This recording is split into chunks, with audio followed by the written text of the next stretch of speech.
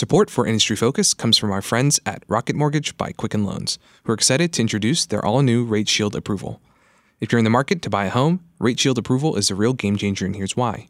First, Quicken Loans will lock your rate for up to 90 days while you shop. But here's the crucial part. If rates go up, your rate stays the same. But if rates go down, your rate also drops. Either way, you win. It's the kind of thinking you'd expect from America's largest mortgage lender. To get started, go to rocketmortgage.com/fool. Welcome to Industry Focus, the podcast that dives into a different sector of the stock market every day. I'm your host, Vincent Chen. It's Tuesday, July 24th. For this episode, we'll be turning our attention to two companies that are completely new to the show. And joining me today via Skype to discuss them is senior Motley Fool contributor Asit Sharma.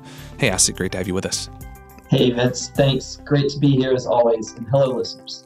Have you been able to stay dry recently? Because the rain has been constant here, and I was looking at the 10-day forecast for around Fool HQ, and there are storms pretty much expected every single day in the 10-day forecast. What's it like down in Raleigh?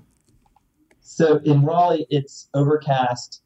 It looks like a pool party that our swim team is supposed to have is going to get rained out. I will say that I just dropped off two of my kids at camp in just outside Philadelphia, and we were literally running from those storms on the way back. This was Sunday. It was like a horror movie. I had my foot on the gas and dark clouds behind, but we outran that storm. Nice. So yeah. I feel for you.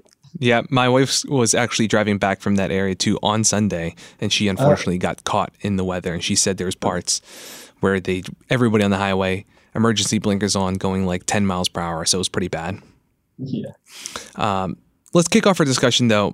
We're going to take a brief look first at Calavo Growers, ticker CVGW. So this is a $1.7 billion market cap company that started off as a farming co-op, converted to a corporation, and has been operating as one since 2001. So Calavo's primary business and claim to fame is as a distributor of avocados. Though it also deals with other fresh products like tomatoes and papayas, and it's also branched out into some newer businesses like fresh packaged foods, which is pretty important. So I said this is a small cap stock. It's not exactly one I expect to make the front page of the Wall Street Journal very often. I'm curious, how did this company end up on your radar? Well, Vince, I was scanning, and we had an episode on screening for stocks. This was last year. I was looking for small cap consumer goods companies, and I think I set like a target revenue growth rate, and that's how this company popped up on my screen. You say Calavo, I say Calavo. I'm not sure how it's pronounced, but I was interested because Calavo Growers is in a very expanding market, the global market for avocados, because it's such a nutrient-dense, rich food with many health benefits. The market's growing at around a 6% annual growth rate per year. It's about a $13 billion market. So I thought this might be an interesting niche company to follow, and I started writing about it. And I've since been every quarter checking in on earnings. Has pretty decent earnings. The company nets about 4% on its profit margin. It has about $1.1 billion in the trailing 12-month revenues. So it's a smaller company. The market capitalization is roughly $1.6 billion. I like these little out-of-the-way companies which dominate a market. And the last thing I'll say about Calavo before flipping it back to you is this company, based in California, gets its avocados primarily from cooperative growers. As you mentioned, in California, it also imports from Mexico. The latest stats I have for the California crop, these are from 2016. This company had nearly 30% share of the entire California crop. So it sort of dominates in its niche. Fascinating, small concern to follow. Yeah, this discussion definitely similar to the conversation that we had about Funko not too long ago. And it's cool with this business. The company separates their overall business into three operating segments. They have fresh products, Calavo Foods, and then their Renaissance Foods group. So the last one was an acquisition from 2011. Fresh Products and Renaissance make up over 90% of Calavo's annual revenue, which cleared that $1 billion milestone you mentioned for the first time in fiscal 2017. And I think Renaissance in particular has become kind of a highlight for shareholders, given its long growth streak. It had 25 quarters of double-digit growth year over year through fiscal 2017, and that has helped the segment to grow. Now it contributes over 40% of the top line. And another important role I think Renaissance plays is to stabilize the company's results. Avocado consumption has definitely been trending upwards pretty consistently for years at this point. And U.S. avocado consumption hit 7.1 pounds per person in 2017. But supply and pricing, as you can imagine, are very much affected by the annual crop and the different regions that it gets its crop from. California, you mentioned Mexico, also some places like Peru.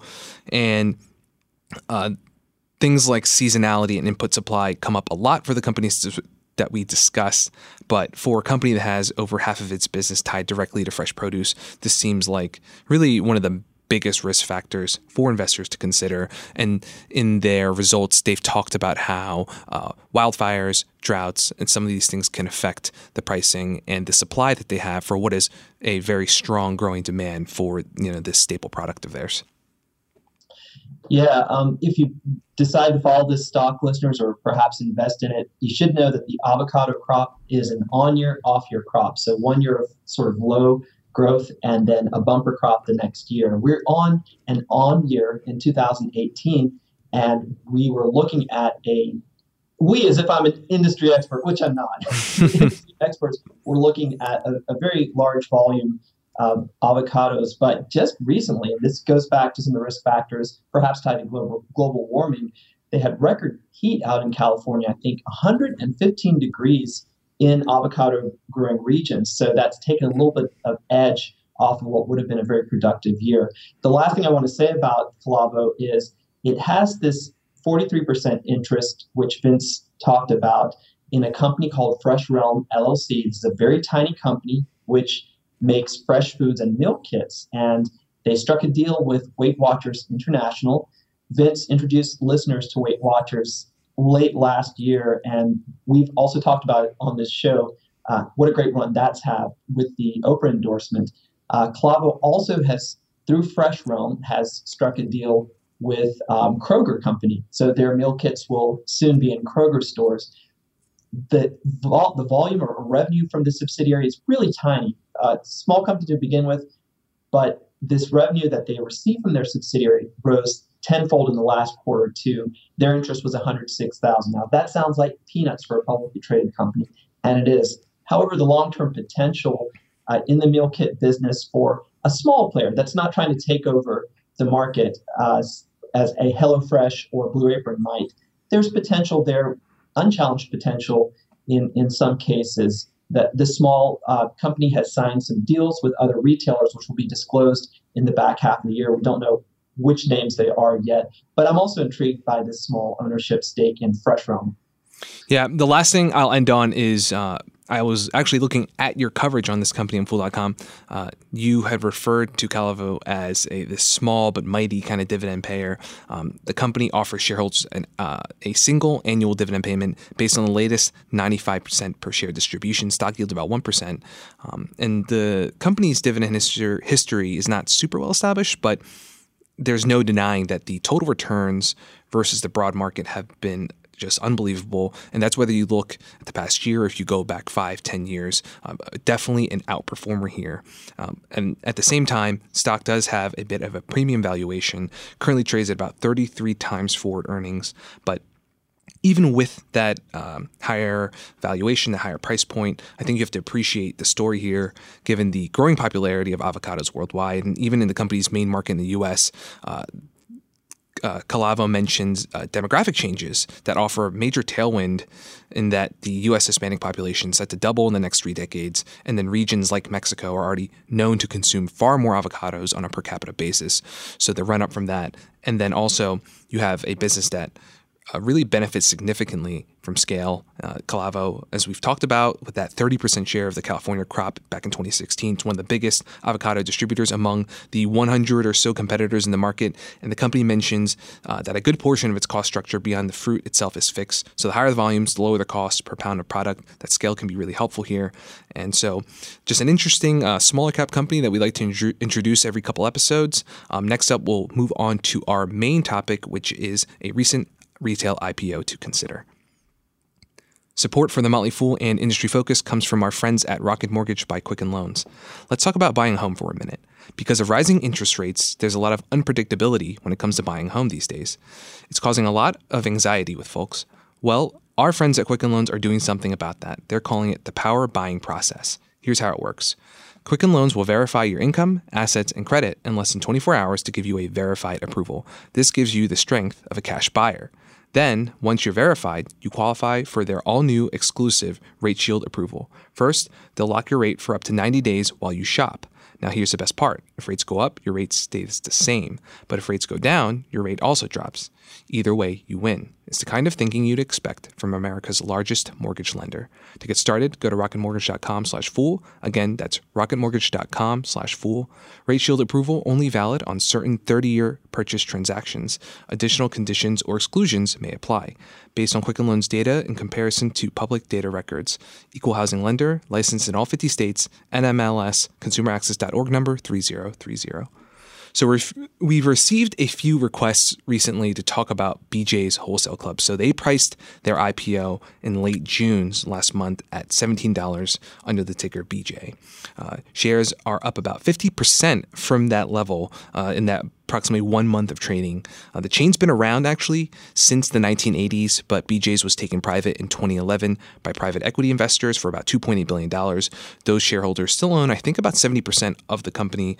BJ's locations are concentrated on the East Coast. They have 215 stores, 134 gas stations, and about $13 billion of revenue in the trailing 12-month period. That puts its business at about 1/10 the size of industry leader and closest peer Costco. And that matchup was actually the main point of interest from listeners who want to know, how do these two companies compare? So before we get into that, though, I figure it's helpful to lay some groundwork by hitting the strengths and weaknesses in this retail story.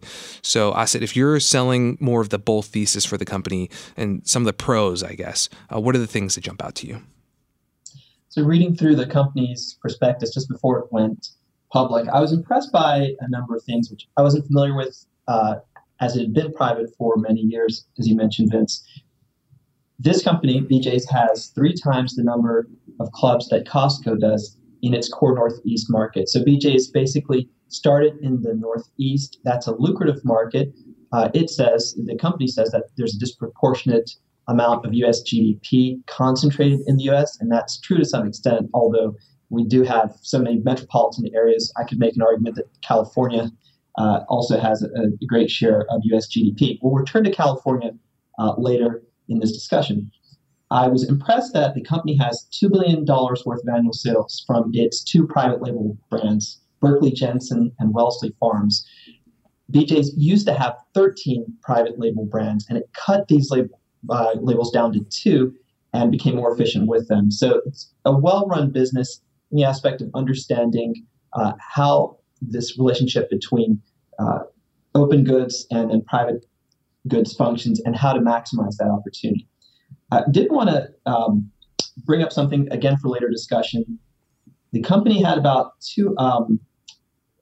half of its adjusted EBITDA, so earnings before interest, taxes, depreciation, and amortization from its membership fees. So just remember that statistic, folks, because when we talk about Costco, we'll return to this. I like that it has a positioning that's sort of between the warehouse and grocery store. It has 7,200 stock keeping units, or SKUs, on average, and that compares to an industry average of 4,500 SKUs. So while you won't see quite the amount of bulk products in a BJ's as you will in a Costco, there are many sections that are more like a traditional grocery store, and the company touts that as an advantage. I think it is an advantage, but there's some vulnerability in there as well because you're straddling 2 different concepts. The company also has a warehouse industry-leading average of visits by members. So on average, members visit about 22 times a year, basically twice a month. And that's a pretty high frequency for a club membership. More typical is maybe once a month, once every 6 weeks. So there's a distinct advantage there related to its high loyalty. The membership renewal for customers who have been with BJ's for 2 to 3 years was around 86% in the 2017 year. That was an all-time high. So I want to put in one more advantage that the company has, in that it has a focus on reasonably well-off households who have a income of $75,000 or above.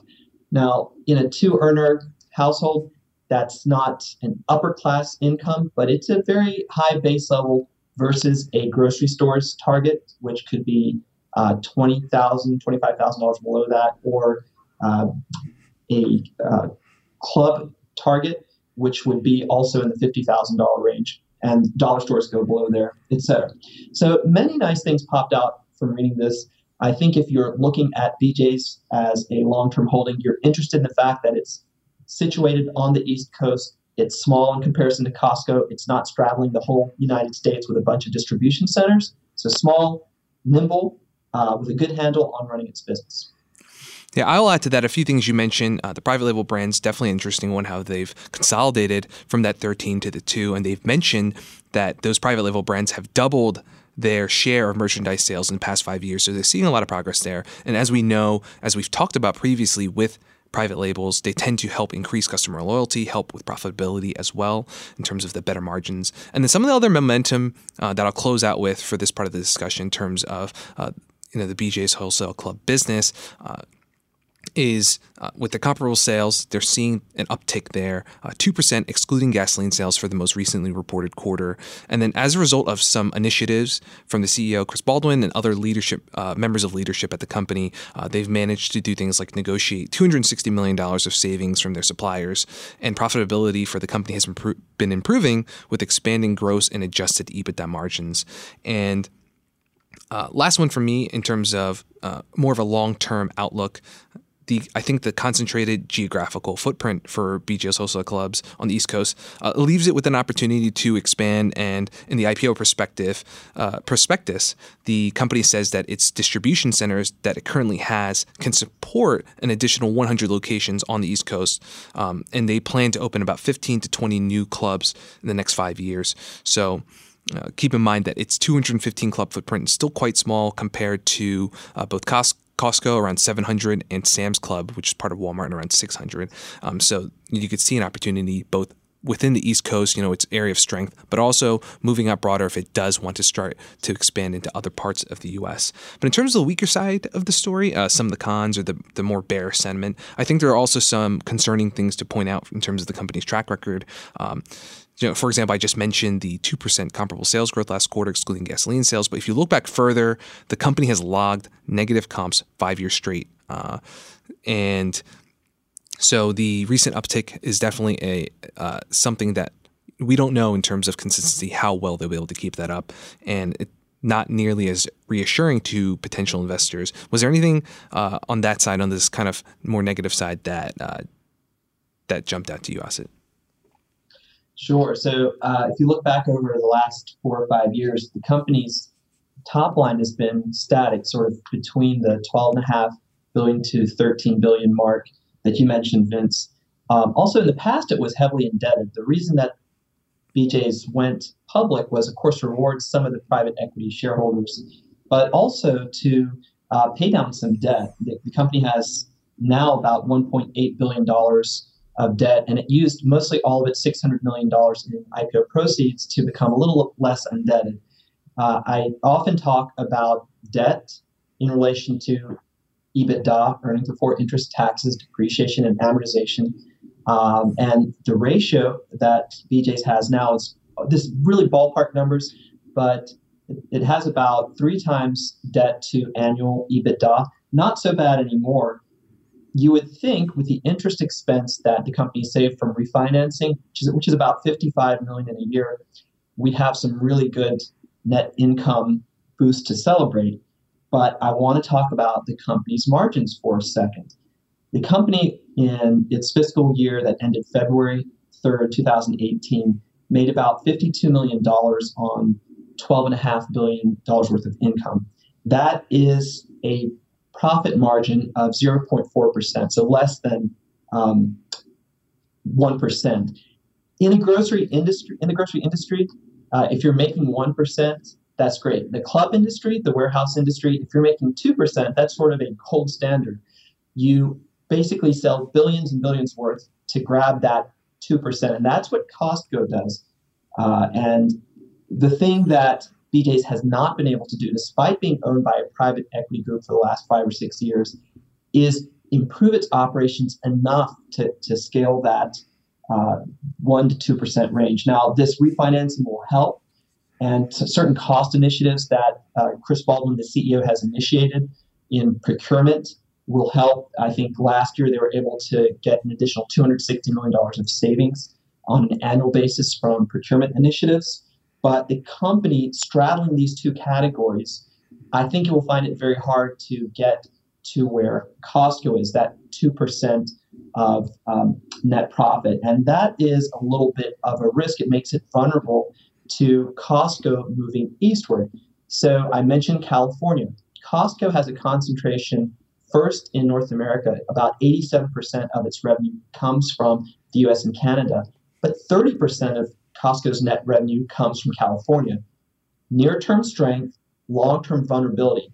What's smart for Costco is to gradually move eastward. Of course, it's on the East Coast, but that's the second big dense area for Costco over time to be extremely competitive in, to reduce its reliance on California. And this, if you read Costco's annual report, you'll see that's usually the first risk that the company lists in its long list of risks that affect its operations, that it's got these concentrations in North America and California. So at some point, we may see fiercer competition on the East Coast. I worry about BJ's margins and ability to respond to more aggressive encroachment by Costco. Yeah, especially as thin as those margins are. And these next points that I'll make definitely delve more into that direct comparison with Costco that our listeners wanted to see.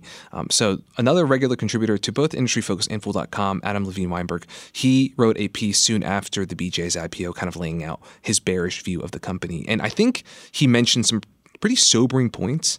So something that really jumped out to me was very eye-opening.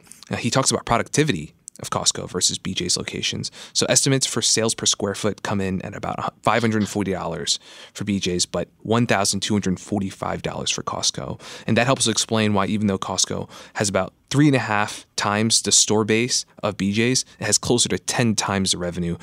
So in terms of efficiency and productivity, you can definitely see the difference between these two companies. And even on a membership basis, Costco locations have about 3 times as many members as BJ's clubs, and Costco's customers tend to be even higher income. I think we said that BJ's targets about the 75,000 annual income demographic.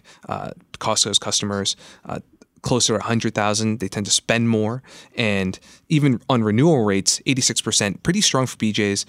Renewal rates for Costco about 4 percentage points higher for Costco at over 90%. So again, just a look in terms of the differences between these two companies and how Costco, even at its larger scale and size, is able to eke out some stronger points there. So final kind of thoughts on this comparison. You have to also consider things like the valuation. So BJ shares trading about 22 times forward earnings. Costco at a pretty good premium to that of 32 times earnings. Something that I look at here, just sales from Costco's Kirkland Signature private label came out to $35 billion in 2017. That's nearly 3 times company-wide revenue for BJ's. And I think, we mentioned this with Calavo, but this is also a space where that scale is really important when you're working on these razor-thin margins. Having that additional buying power, that negotiating power with suppliers, and then having such a strong private label business, in this case for Costco, I definitely think has its advantages. I'm curious, anything jump out to you for this comparison, and then also what your thoughts are in terms of somebody who wants to invest in the kind of wholesale club retail niche? What, if you have a strong thought in terms of whether both companies, one or the other, where do you stand there, Asit? Sure. So let me tackle your first question First, Vince, this idea of square footage productivity is fascinating to me. BJ's is focusing now on an 85,000 square foot concept. And for a long time, experts in the industry associated higher productivity per square foot with smaller stores. Companies like Costco and actually Whole Foods have turned that notion on its head. Costco's average warehouse size, as many investors would know, is about 145,000 square feet. And this is the flip side of the economics that BJ touts as an advantage, that it's part grocery store, part wholesale club.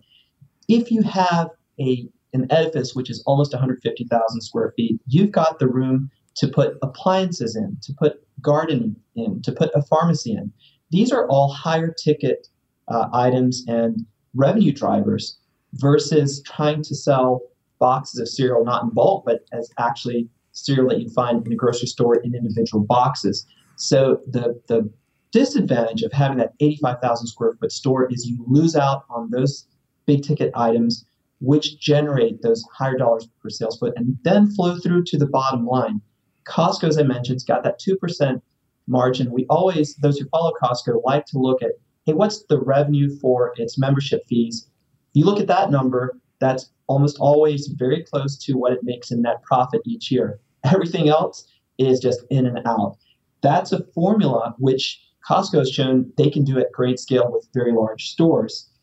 What I'm worried about, too, with BJ's dependence on sort of a quasi-grocery store within its stores is it's more susceptible than Costco to retail disruption. We've seen the channels which people buy their goods change almost overnight in the last, it's really 2 years, but it feels like it's overnight as more commerce shifts to delivery via Instacart, ordering online. I think Costco, with its very strong balance sheet, has more of a means to invest in the technology to compete with e-commerce and the changing ways that consumers purchase. The last thought, do you buy both of these? Do you favor one over the other? I think Costco is still the gold standard as far as warehouse clubs are concerned. I think that BJ's has to show us some operational improvement. And we often talk about IPOs. We tell investors on this show, hey, wait a couple of quarters, maybe then take a position unless it's a really great concept. I would say wait 1 to 2 years. I think we need 1 to 2 years of data to see how BJ's under its relatively new leadership can work this equation of now being a publicly traded company, accessing more expansion in Florida, in the Mid-Atlantic, outside its home base of the Northeast. I would wait before investing. It's had a good run since its IPO, but it's only been a few weeks. Not a bad business, but not a compelling reason in these financials or the narrative to invest today, my perspective. What about you, Vince? What are your thoughts? I think I'm in the same page, and I think the rule of thumb that we establish with IPOs in terms of giving them at least a few quarters to evaluate their results as a public company is really important here. We've seen that comparable sales growth, that 2% in the latest quarter. How consistent can that be? How well will they be able to keep that up? I'm definitely going to be watching that and seeing how well they catch up in terms of the more efficient operations of their larger competitor, whether that profitability catches up, the productivity of its stores. Once they've established potentially this stronger track record of growth, I definitely can see a better story there for an investor. But otherwise, if you're really looking into this space, as you described it, Costco, definitely the gold standard. And that's the final thoughts from me. Anything else from you, Asit? The only last thought that I have for both of these companies, the industry surprised me just doing some research for this show. It's still growing by some sources at a compounded annual growth rate of 4% to 6%.